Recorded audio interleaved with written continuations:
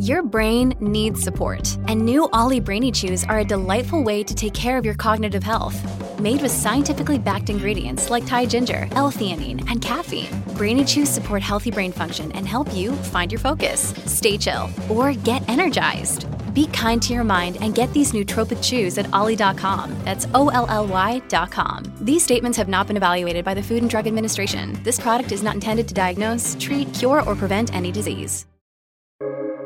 Welcome to the New Books Network. Hello, welcome to the New Books in Jewish Studies podcast. I am your host, Ari Barbalat. Today, it is my honor to be in dialogue with Ruth Schwertfeger. She is Professor Emerita of German at the University of Wisconsin-Milwaukee. Today, we will be in dialogue regarding her newly published book, A Nazi Camp Near Danzig, Perspectives on Shame and on the Holocaust from Stutthof, published by Bloomsbury Academic Publishers, 2022. Ruth, it is my hallowed honor to be in dialogue with you today. It's my pleasure. Thank you for having me. To begin, can you kindly tell us about yourself? What formative events in your life inspired the scholar you would become as an adult? Well, I think I would go back to pretty rigorous training and education in frankly, beginning in my girls' school in Belfast, Northern Ireland, where I, at an early age, was reading French and German texts, and especially poetry, which I loved right from the beginning. And then from there, I went on to Trinity College, and I read my degree in modern languages there. Again, just adding another layer of education, especially in German literature, that I kept pursuing, and ended up then writing my dissertation at Oxford on Georg Kaiser, the German expressionist dramatist, and who really introduced me to the theme of exile and, by extension, the Holocaust. So with that kind of preparation, I'm at the University of Wisconsin-Milwaukee. I have very good connections with Madison, but I've spent my academic life in Milwaukee teaching German literature, and I've had a very, very enjoyable career. And I'm retired from the classroom, but certainly not from research and from writing. So that, Ari, is essentially my background, and my books are on Theresienstadt. That was my first one, and Women of Theresienstadt, then a book on the German poet Else Lasker Schüler, and that was followed by a book on the experiences of German Jewish exiles in occupied France. Then a pause, and then comes Stutthof. What in your academic background prepared you to write this book? Well, really, that is actually a very good question, and it has a lot of depth to it, because it allows one to reflect on, especially on teachers. And I think at school in Belfast, my teacher was a woman called Anne Crone, and she was a novelist. And she had rather poor health, and really belonged at university level. She herself was trained at Oxford, and there weren't too many of us. So I had the privilege really of sitting with her and in a kind of tutorial system. I think she appealed to something in my own heart and soul that was drawn to literature that of depth, and also of profound sadness. The the documents of exile and then of the Holocaust. So I would put that first. And then at Oxford, Siegbert Praver, Professor Praver, who himself was a German Jewish exile in England. And I would definitely ascribe to him great influence, indirect, but it was there. And then just my own readings that were not necessarily all academic. Those were my preparations. How many people were held at Stutthof? How many survived? Well, let me start with that last question, because that is a harder one actually to answer, Ari, because there were over 20,000 that were sent from the camp to other camps. And so it's a hard statistic to see how many actually survived those deportations. But there were roughly around 110 that went through this camp, and 65,000 perished. So that is, it's a camp really that we're only beginning to discover the depths of depravity and cruelty that happened, because the year 1944, when the ghettos and Auschwitz, when they were liquidated, many of the Jews who were held in these places came then to Stutthof, and so the greatest number of the mortality rate is really staggeringly high after 1944, and as well as the winter marches, when in January 1945, the beginning of January, over 50,000 left the camp and made their way west.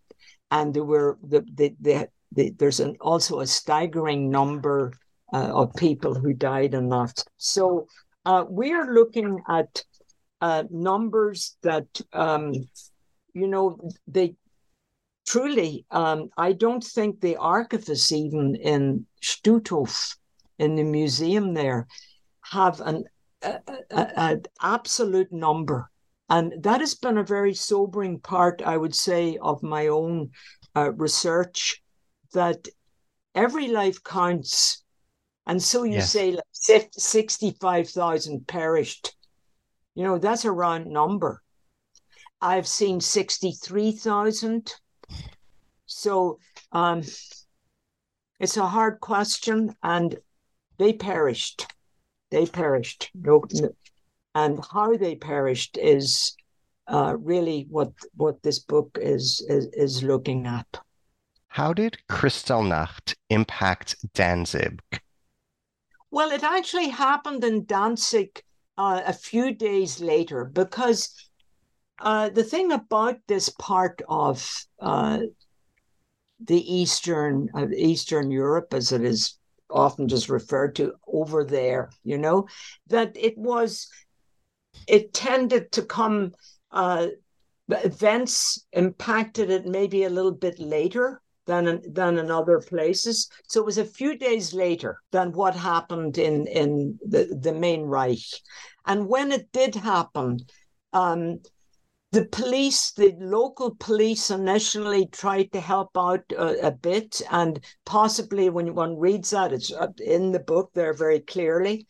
It may look at that it wasn't quite as cruel and awful as it had been in the Reich, but I think what it signaled was the response among local people, and I think that I hope have done a fairly good job in actually showing the response locally, especially among the clerics.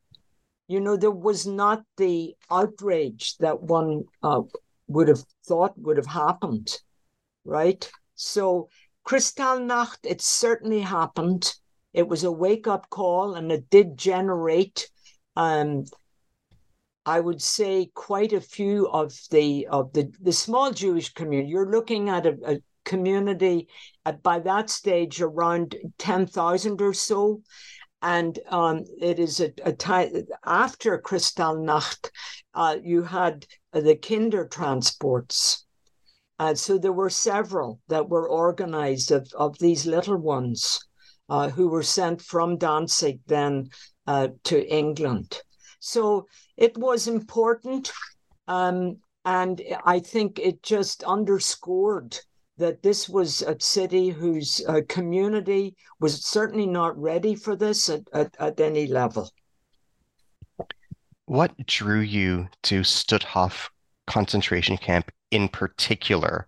Can you comment on how you became interested in this particular camp and its relationship to this book in formation? Sure, thank you. Well, as you know, I have spent a lifetime in German literature, so I actually was acquainted with Stutthof through the writings of Günter Grass, who won, as you probably already know, the Nobel Prize in 1999, and who was really a famed writer. And the Danzig trilogy, that was actually named by a British scholar, a Danzig trilogy. Grass himself didn't call it that. But these three novels really center around Danzig and the areas around that. And especially in the third one, Dog Years, Hundejahre, there are several very important references and allusions to this camp. And they're dark and sinister. They're more oblique in a way than direct. And for example, one of the characters tells another character, you better keep your mouth shut or you're going to end up in Stutthof. So in other words, Stutthof was a presence. So when I came to Stutthof for the first time, not knowing that I was going to spend the next 10 years or so writing about it, I knew it from Günter Grass. And you may already have read some of Grass, but he is really a pretty amusing and satirical writer. But if you keep on reading beyond the Danzig trilogy, you will come to his own confession that he made when he was in his late 70s, that he himself, as a teenager, had been part of the SS.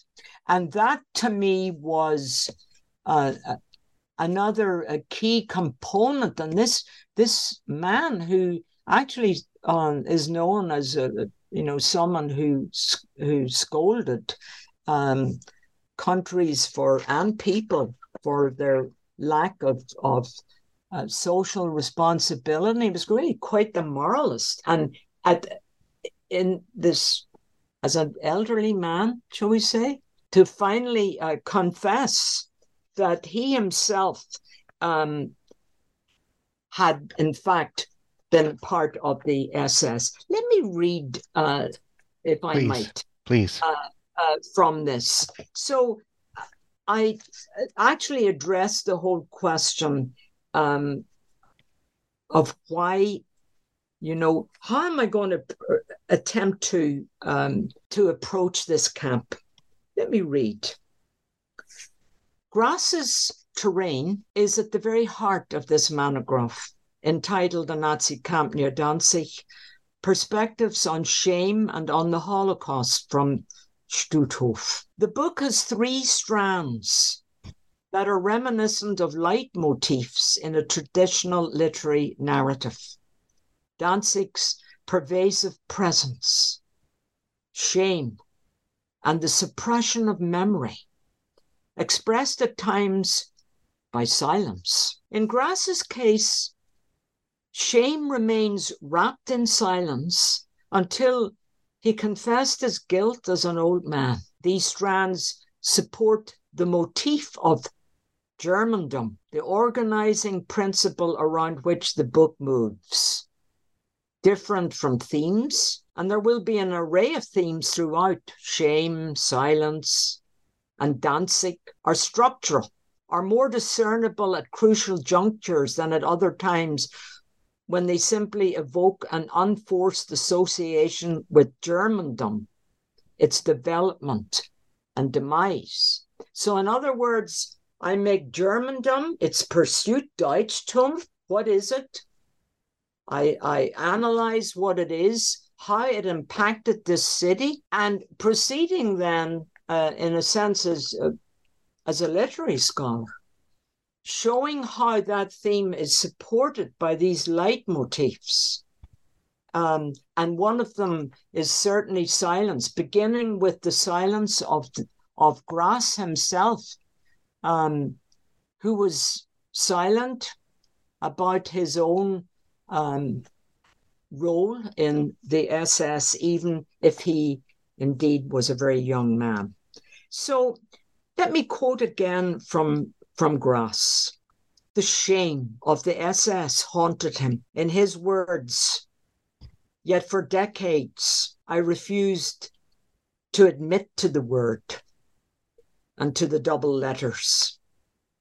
What I had accepted with the stupid pride of youth, I wanted to conceal after the war out of a recurrent sense of shame. But the burden remained, and no one could alleviate it. I will have to live with it the rest of my life, end quote. In his last work, A Meditation on His Life and on the Debts That Are Still Owed, Grass writes in the poem Balancing the Books about books being lined up side by side, supported by a wooden shelf. In the final stanza, he laments that though he no longer claims ownership of these books, they remain a burden. His final question is, I quote in translation, one line, is something missing that could add to the bottom line? I hear in these lines the pathos of debt and shame, as well as the desire for others to fill the bottom line in case lives are lost in silence. Wow. Thank you for sharing. Thank you. So obviously I go from that kind of shame to the shame then that was placed on the victims of Stutthof, and beginning with the first phase of the camp, when the small community of those that remained in Danzig were deported to the camp. And we're talking about September 1939, when, as you know, Poland was attacked. And these men, no women at this stage, they came a few much later, but they were deported along with local priests. And they were referred to then in the camp as Juden und Pfaffen, so Jews and priests. And if I might, Ari, I would like to share with your audience a few lines from one of the priests, Polish priests, who was sent there. Please. I think it is instructive because it is absolutely devoid of rancor and bitterness.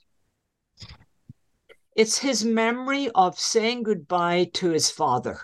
So here's this priest looking at his elderly father, who had been permitted to actually come and visit him briefly. And this is how his son remembers him.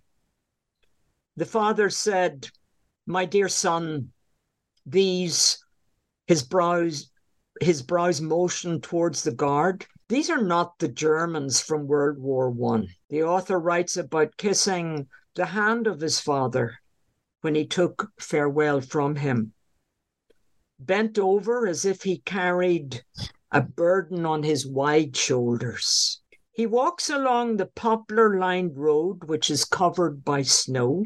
He turns around at the bend. He stops for a moment.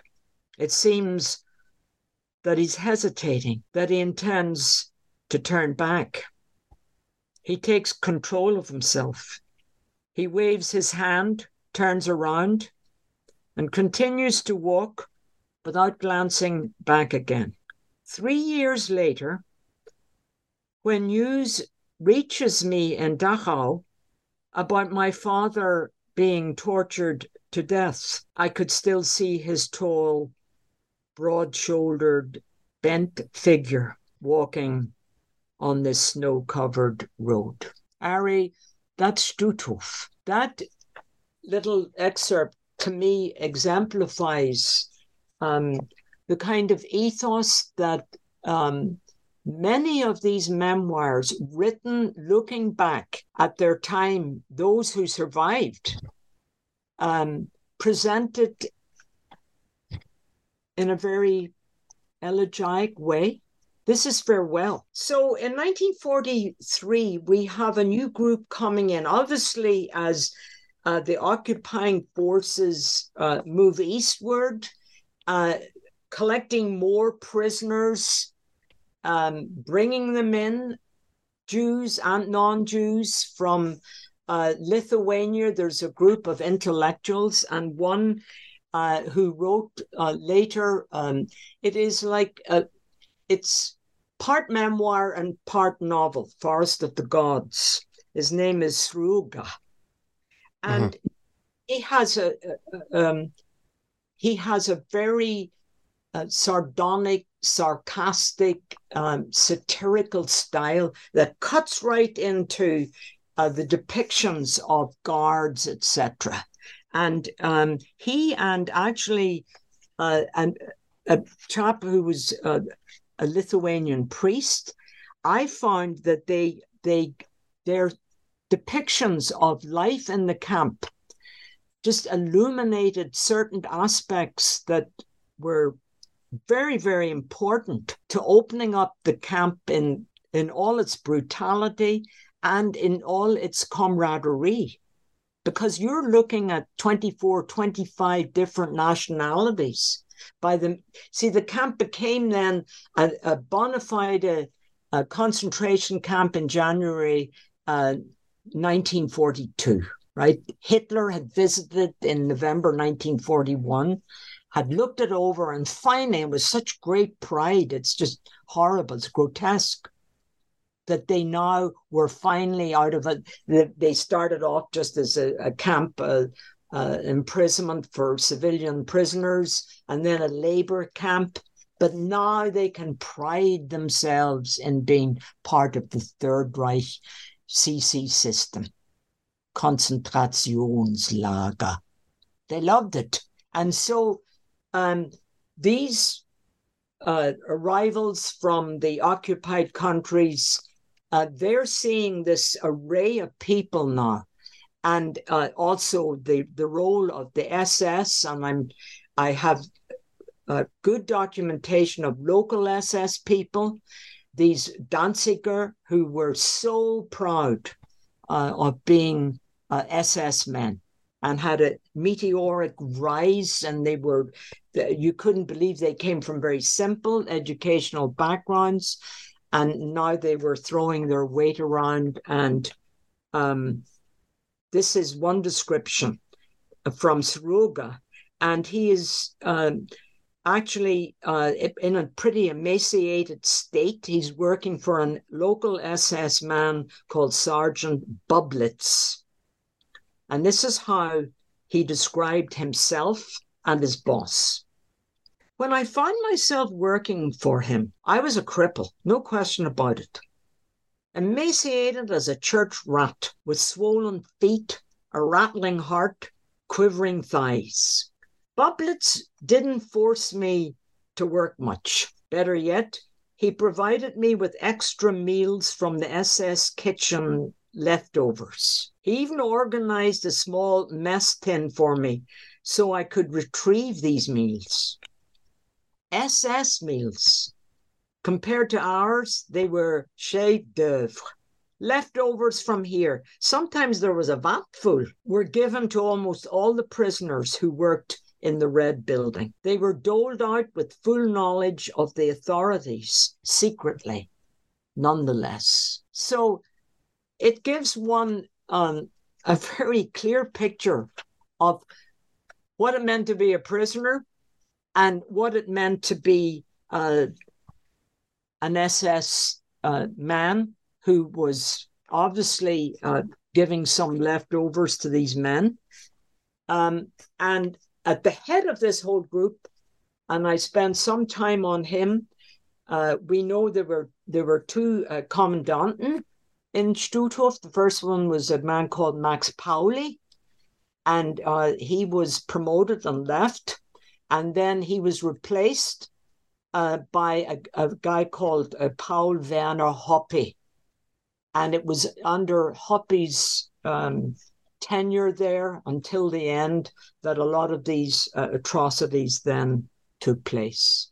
Ari, might I share with you then how this other Lithuanian described the man who had probably the most everyday authority, a guy called Theodor Meyer?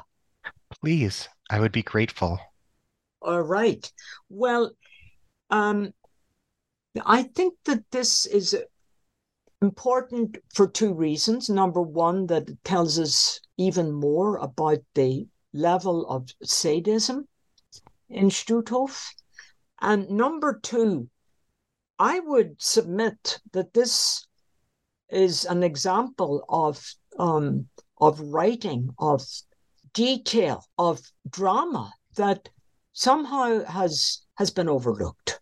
And I hope that my book will show these little corners and crevices that contain literature and works of literature that really need to be read. So Meyer survived, obviously. His victims didn't. And he gave testimony that he was only, kind of what Browning and his ordinary men syndrome, that was his defense. He was only doing his job. And he was essentially, he was a decent man. He rationalized it as doing his job, that he himself was Kleinbürgerlich. He came from this kind of working class domesticity. And he really, what was I supposed to do? He actually asked. What did you expect me to do? And now I want to write some lines and tell you really my side of the story. Like there are two sides to cruelty and sadism. Wow. So that's what Illa, his name is, cuts right into. At the center of the drama is the failure of one man to remove his cap in the presence of Maya. The capos that day appeared to be very nervous and were dealing out blows at the slightest provocation. Illa writes, everything was more or less in order by this time. Even the corpses of those who had died during the day had been lined up with stiff military precision. All eyes were focused expectantly on Maya, with no results. He remained silent. We waited. After a while, rain began to fall. It soaked our uncovered heads and trickled down our necks and our shoulders. But still, no word from Meyer. He stood with arms akimbo, moving his head slowly from side to side, as though he were contemplating something. There was a look of utter disgust on his face. Suddenly, we became aware of what he was gazing at so attentively. Another corpse had apparently been resurrected and had by this time managed to prop itself on its elbows. But horror of horrors, his cap was still perched on top of its head. Meyer had taken about as much as he was going to take. He let his arms fall to his side and began to walk slowly toward the ranks of the dead. We noticed that his gait was unusually awkward, almost to the point of lameness, in fact. Still maintaining silence, he stopped right next to the prisoner and kicked him with all his might. Only then did the unfortunate man become aware of his negligence, and he had just enough time to cast aside the offending article before he rolled over and died. The cap itself was seized by a sudden gust of wind and carried out of sight. In one of my reviews, the manuscript, Ari, and I wouldn't be surprised actually if it came from your own country, from one of the historians. And in this, he or she had noticed that I dealt in quite a lot of detail with a passage like that. And this person, and I'm very, very grateful to that historian, said, this is a gift that you should develop and mature and use as you analyze. Otherwise, I was just going to keep going on and give another example, right? Thinking that's really more in keeping with a book that is about the history, the evolution of the camp at Stutthof. And I paused and I thought, no, I'm going to analyze this. And may I share with you how I approached this? Please, I would be grateful. With consummate skill, Illa directs a scene that belongs to the genre of drama rather than prose narrative. The tension is so palpable that we forget for a brief moment that we're in Stutthof and are pulled into the last act of a tragedy. The setting is a military parade ground where obedience, discipline, and timing are clearly the expected order of the day. But there's a problem. The players in this theatre piece are not soldier recruits, but corpses in a concentration camp. Earlier in this chapter, we noted Srugo's narrative skills in depicting a prisoner himself as an ailing church rat under the somewhat benevolent eye of SS man Bublitz, who breaks prison rules and allows the prisoners to eat the leftovers of the SS kitchen. In Illa's drama, there's no such mercy, for these prisoners are lifeless and even lower than vermin. Illa places his characters under the direction of a silent sadist whose strong boot awakened one of the corpses just in time to take off his cap before him, the commanding officer. It was to be his last gesture before rolling over to die. The depiction of his last moments is followed by a haunting detail that directs us to look up above the ranks of the dead to where the prisoner's cap is carried by a gust of wind, I quote, out of sight. Illa's culminating short sentence captures the poignancy and tragedy of a death that is totally senseless and beyond the grasp of the rational mind. There's no deus ex machina in this drama, no mitigating factor as in the Sruga narrative. This one segment of the Illa memoir could stand on its own as a hidden gem of Stutthof. Its silence and its shame are perfectly captured for one brief moment. This cap may be out of sight, but the anguish of the anonymous prisoner's death will live on in Illa's prose drama. The effectiveness of Illa and Sruga as writers lies in their ability to connect both directly and indirectly the interned and their guards. Both these Lithuanians describe daily life in Stutthof, but they implicitly ask more from us as readers. Their literary strategies, irony, understatement, juxtaposition, are not constrained by the camp setting, and the characters, whether self-portraits of a dying prisoner, they remain as written testimonies.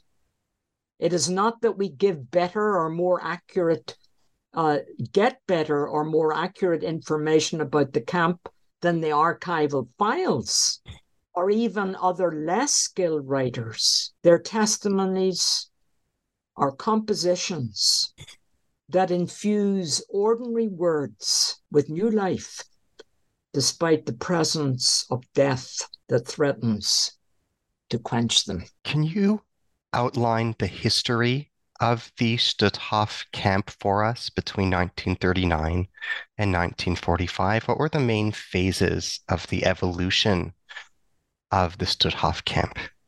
Right. Well, there's a modest beginning in terms of numbers and its population. So September 1939, they bussed their prisoners out to this place that had already actually been selected and chosen back in the 30s in Danzig. They knew exactly what they were doing. They knew where to send them. And of course, they arrived and there were just a couple of buildings. One building had been previously an old people's home. And so what happened with the few hundred began with maybe 200 or 300, and they were, for the most part, the intellectuals, the professionals of Danzig, the lawyers, the doctors, the clerics, etc. So that's the demographic that they focused on and arrested, and then took out in these trucks to Stutthof. So that was the first phase for what they called civilian prisoners. And it was a very rough phase. There were those who died right at the beginning of malnutrition. And they were the ones that actually were given the job of building the camp, of building the bunks and of getting ready, obviously, to receive more.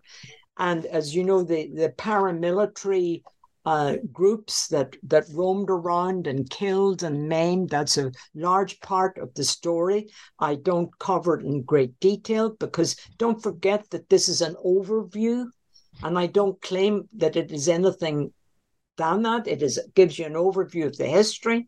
So from that phase, it went into a labor camp when hundreds more came, and they began then to open up sub-camps. And Stutthof became, in the end, a camp that is actually known for its filial camp system. So that right from the beginning, they had sub-camps. And for example, one camp near Danzig was used to clean up the area where that had been attacked initially. And so from there, then it goes into the 1942 is the kind of culminating point of the camp's history, when it, as I noted earlier, became a bona fide Konzentrationslager. And Himmler signed off on that. And then from there, I would say 43, and that's why I wanted to read from these two memoirs of Lithuanians. You have many other Eastern European people that were arrested and came in from the Baltic states. And then you have the growing presence of the SS, because some of they recruited heavily from these occupied countries.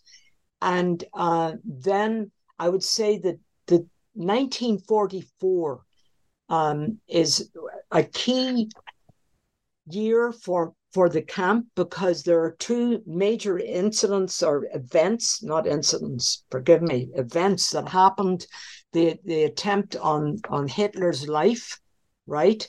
And that generated a new flow of people into the camp, people who were associated even remotely with von Stauffenberg. They ended up. But let me just point out at this stage, don't forget that my central theme is Germandom, and how you see that reflected in the camp in 1944. So they brought in these relatives of von Stauffenberg, and they were largely aristocrats, and they housed them in barracks that they called the Germanen barracks. In other words, their racial ideology is alive and well, and it is visual and visible. And these people should not be contaminated with others, especially not Jews, and especially not the POWs, Soviet POWs. So they had their own barracks, and they were given privileges that the other prisoners were not. And so von Stauffenberg's mother, actually, I found a very interesting letter in USHMM written by Frau von Stauffenberg about, not written by her, written by her son about his mother. And he says in this letter that she died in Stutthof. She actually died later when they left in January 1945, and she died in one of the points, or you couldn't call them camps, but in the course of these winter marches, they stopped in certain places, and apparently this dear woman became quite ill and died there. So that would be the germs. Of course, the Warsaw Uprising, it generated thousands that were sent as a reprisal, and many of them ended up in Stutthof. And so that's 44. And if I may just quote here, if you don't mind, Please. From a memoir that came from, let's see now if I can find it. It is a woman by the name of Helen Lewis. That was her pseudonym. Mm-hmm. She actually, why I initially was so interested in this woman, she ended up in all places, Belfast. She was trained as a ballet dancer in Prague, and she was in Auschwitz, and she was one of many who in 1944 were sent westward to Stutthof.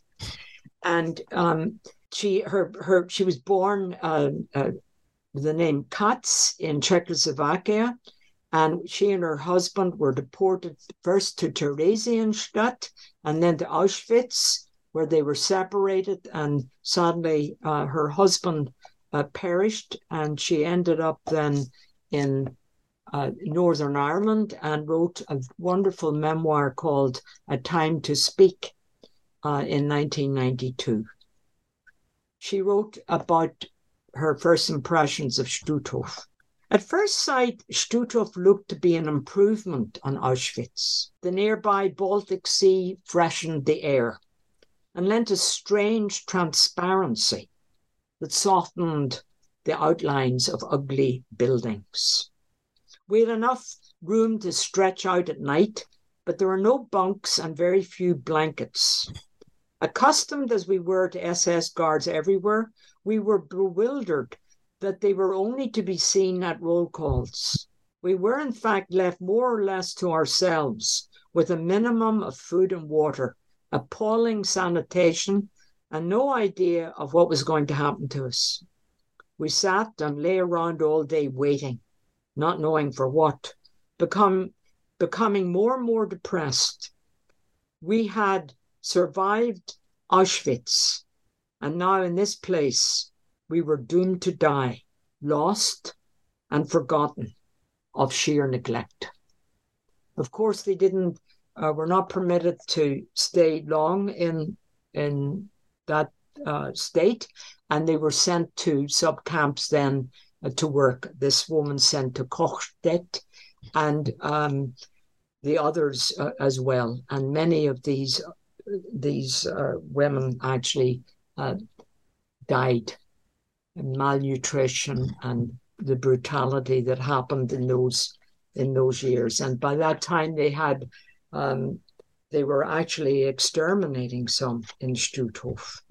And that is all in this chapter, which I've called Entering the Final Solution. And then the last chapter is on the so-called death marches, the winter marches, and I call that then the collapse of Germandom. 50,000 people to quartermaster them. They staggered it. Some 10,000 at a time were leaving Stutthof, and then a couple of weeks later, another group left, etc. But this was a brutal winter. End of 1944, beginning of 1945, awful. Low temperatures, and it was, and I've included not just statistics on this, but just the starvation and hunger pangs, and one helping another stagger along. And there is actually very, very hard, because many of these were women. And as a woman, I can't begin to tell you how hard it is to write about this. And I found it was actually a friend of a friend who sent me a photograph of a grave. And the grave, I put a photograph of it, enclose it in the book, because it's the photograph of a grave site, final resting place, off the main roads. I go again to the role of the ordinary. The gravestone with the Star of David indicates that 30 Jewish women are buried here, and they perished in March 1945 on a death march from Stutthof. Local people tend the grave. The Gauleiter Foster had boasted about making, I put in inverted commas, the corridor free from both Poles and Jews. We know that he did not succeed in his lifetime. This grave shows that he never will. And these local villagers, not all that far, it's a little village, Kashubian village called Bedomen, and it's about 30 miles from Gdansk, and it is tended faithfully by local people. And I find that personally very, very touching. Let me juxtapose that with what was happening in the spring of 1945 to Günter Grass. Okay. He was taking part in a training session. He writes about this brief exposure to one of the Junker schools during his short-lived tenure with the Waffen-SS. During these last weeks of the war, they were training young men who possessed, and I quote, the proper national and racial consciousness for future positions after the final victory, end quote. Isn't that interesting? Wow. That they're still talking victory in the spring of 1945. They wanted to teach these young men, and I quote, to handle Lebensraum issues to resettle the non-German population, rebuild the cities, manage the economy, end quote. I go on. Could there be a more striking contrast between these grand designs for a Germandom that had been defeated and the graveyard for Jewish women in Bedomen, on territory the Germans referred to as the Polish corridor, where Poles were dispossessed of their homes and identities, driven out in order to provide living space for those described in the Junker schools of Nazi Germany as having, I quote, the proper racial consciousness, where Jews from the towns of the Polish corridor were driven out of their homes to die in camps like Stutthof, or to be sent to Auschwitz and death camps to be annihilated. The Bedomen is off the beaten track, both of history and of geography. May this grave for 30 unnamed Jewish women cared for by unnamed Poles and Kashubians remain as a commemorative emblem for all the victims of Stutthof and its filial camps after a long hiatus of shame and silence. May they rest in peace. There's a lot more to be done. I would hope that colleagues, my colleagues, especially in Canada, honestly, who are who know so much more about Polish history than I ever would come anywhere near, and who speak the language. I would say that I would love personally to see someone write a book about art, of poetry, of what happened at night, emaciated people trying to keep their souls alive. I think there should be a lot more in general written about that, especially in Stutthof. Now, I am not one to ever use the expression of, the triumph of the spirit, because I think, boy, what happened to souls that couldn't get their spirits up? And so I don't go in that direction at all. But I know there is a legacy in there. I am profoundly grateful for the help of the archivists at Stutthof Museum. Dr. Danuta Druva, who is the head archivist, she has helped me so much, and I never would have been able to pull these excerpts and everything about this book together without their help, and I am deeply, deeply grateful. And in the acknowledgements that I make, I have to go to Dr. Druva first and foremost. She was so helpful. There's a lot more to be written. And you also ask, why has there been a silence? I try to address it. It's probably inadequate. I mean, the documentation was spread all over the place in 1945.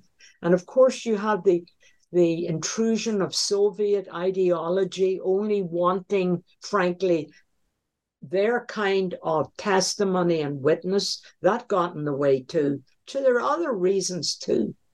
But it's a corner of Poland today. I'm very, very drawn to it, to Gdańsk. It's I would need to know Polish to do anything myself. It's too late, sadly. But there are others I know who can take this story up. And I did my best with everything that I had. And I must say I'm very grateful to historians who work with me on this. But also, I think I'm very grateful for reviews that said, let your own voice come through here. And I did. And I did that by allowing voices of writers and in their excerpts to tell this story. So that's what I did, Harry, and I trust that it will be.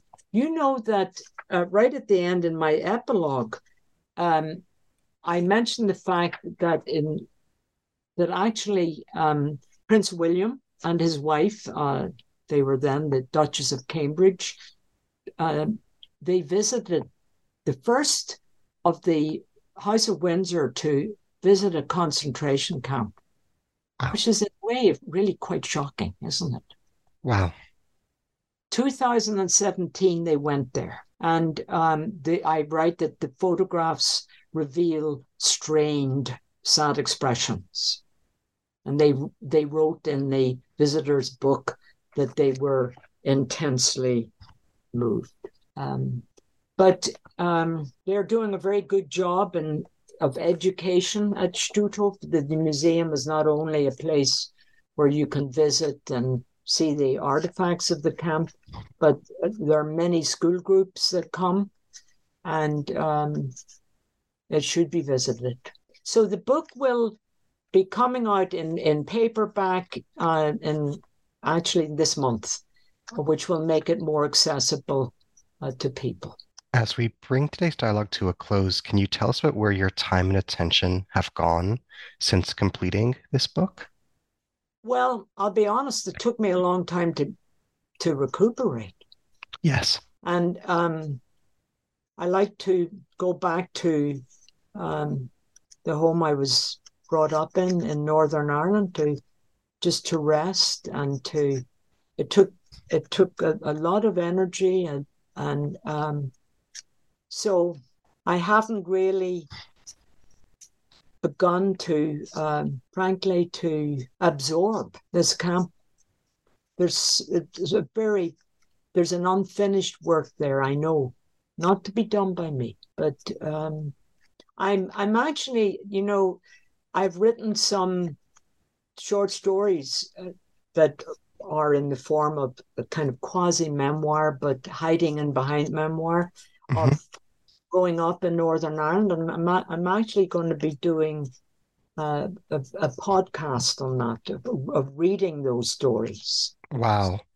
I think anyone who knows enough about the Troubles and the tensions in Northern Ireland, it's not that they help me understand this, but that's my immediate context. So I'm attempting now to meditate a little bit on that. Thank you for your generosity in providing such eloquent and erudite answers throughout the course of our dialogue. Thank you for all the wisdom and knowledge you shared. And thank you for all the silent suffering involved in producing a masterpiece of a book like this. You're very kind, Ari, and it was a pleasure to work with you. And thank you for your work. I actually noticed that you had interviewed a Canadian woman who wrote about the experiences of her Finnish father. Yes. It was a memoir. It was beautiful. That memoir was recommended to me when I was at actually a conference, a retreat in Canada. And I tracked it down and I loved it. It was very, very well written, and gives a lovely insight into what happened to these Finnish sailors. Lovely, lovely memoir. And I hope your readers in Canada will track it down and read it, because she did a beautiful job with it. Thank you wholeheartedly. My pleasure and privilege. As we bring today's dialogue to a close, I am signing off as Ari Barbalat, your host today on the New Books in Jewish Studies podcast. Today, I've been in dialogue with Dr. Ruth Schwertfeger. She is Professor Emerita of German at University of Wisconsin-Milwaukee. We have been discussing her newly published book, A Nazi Camp Near Danzig, Perspectives on Shame and on the Holocaust from Stutthof, published by Bloomsbury Academic Publishers, 2022.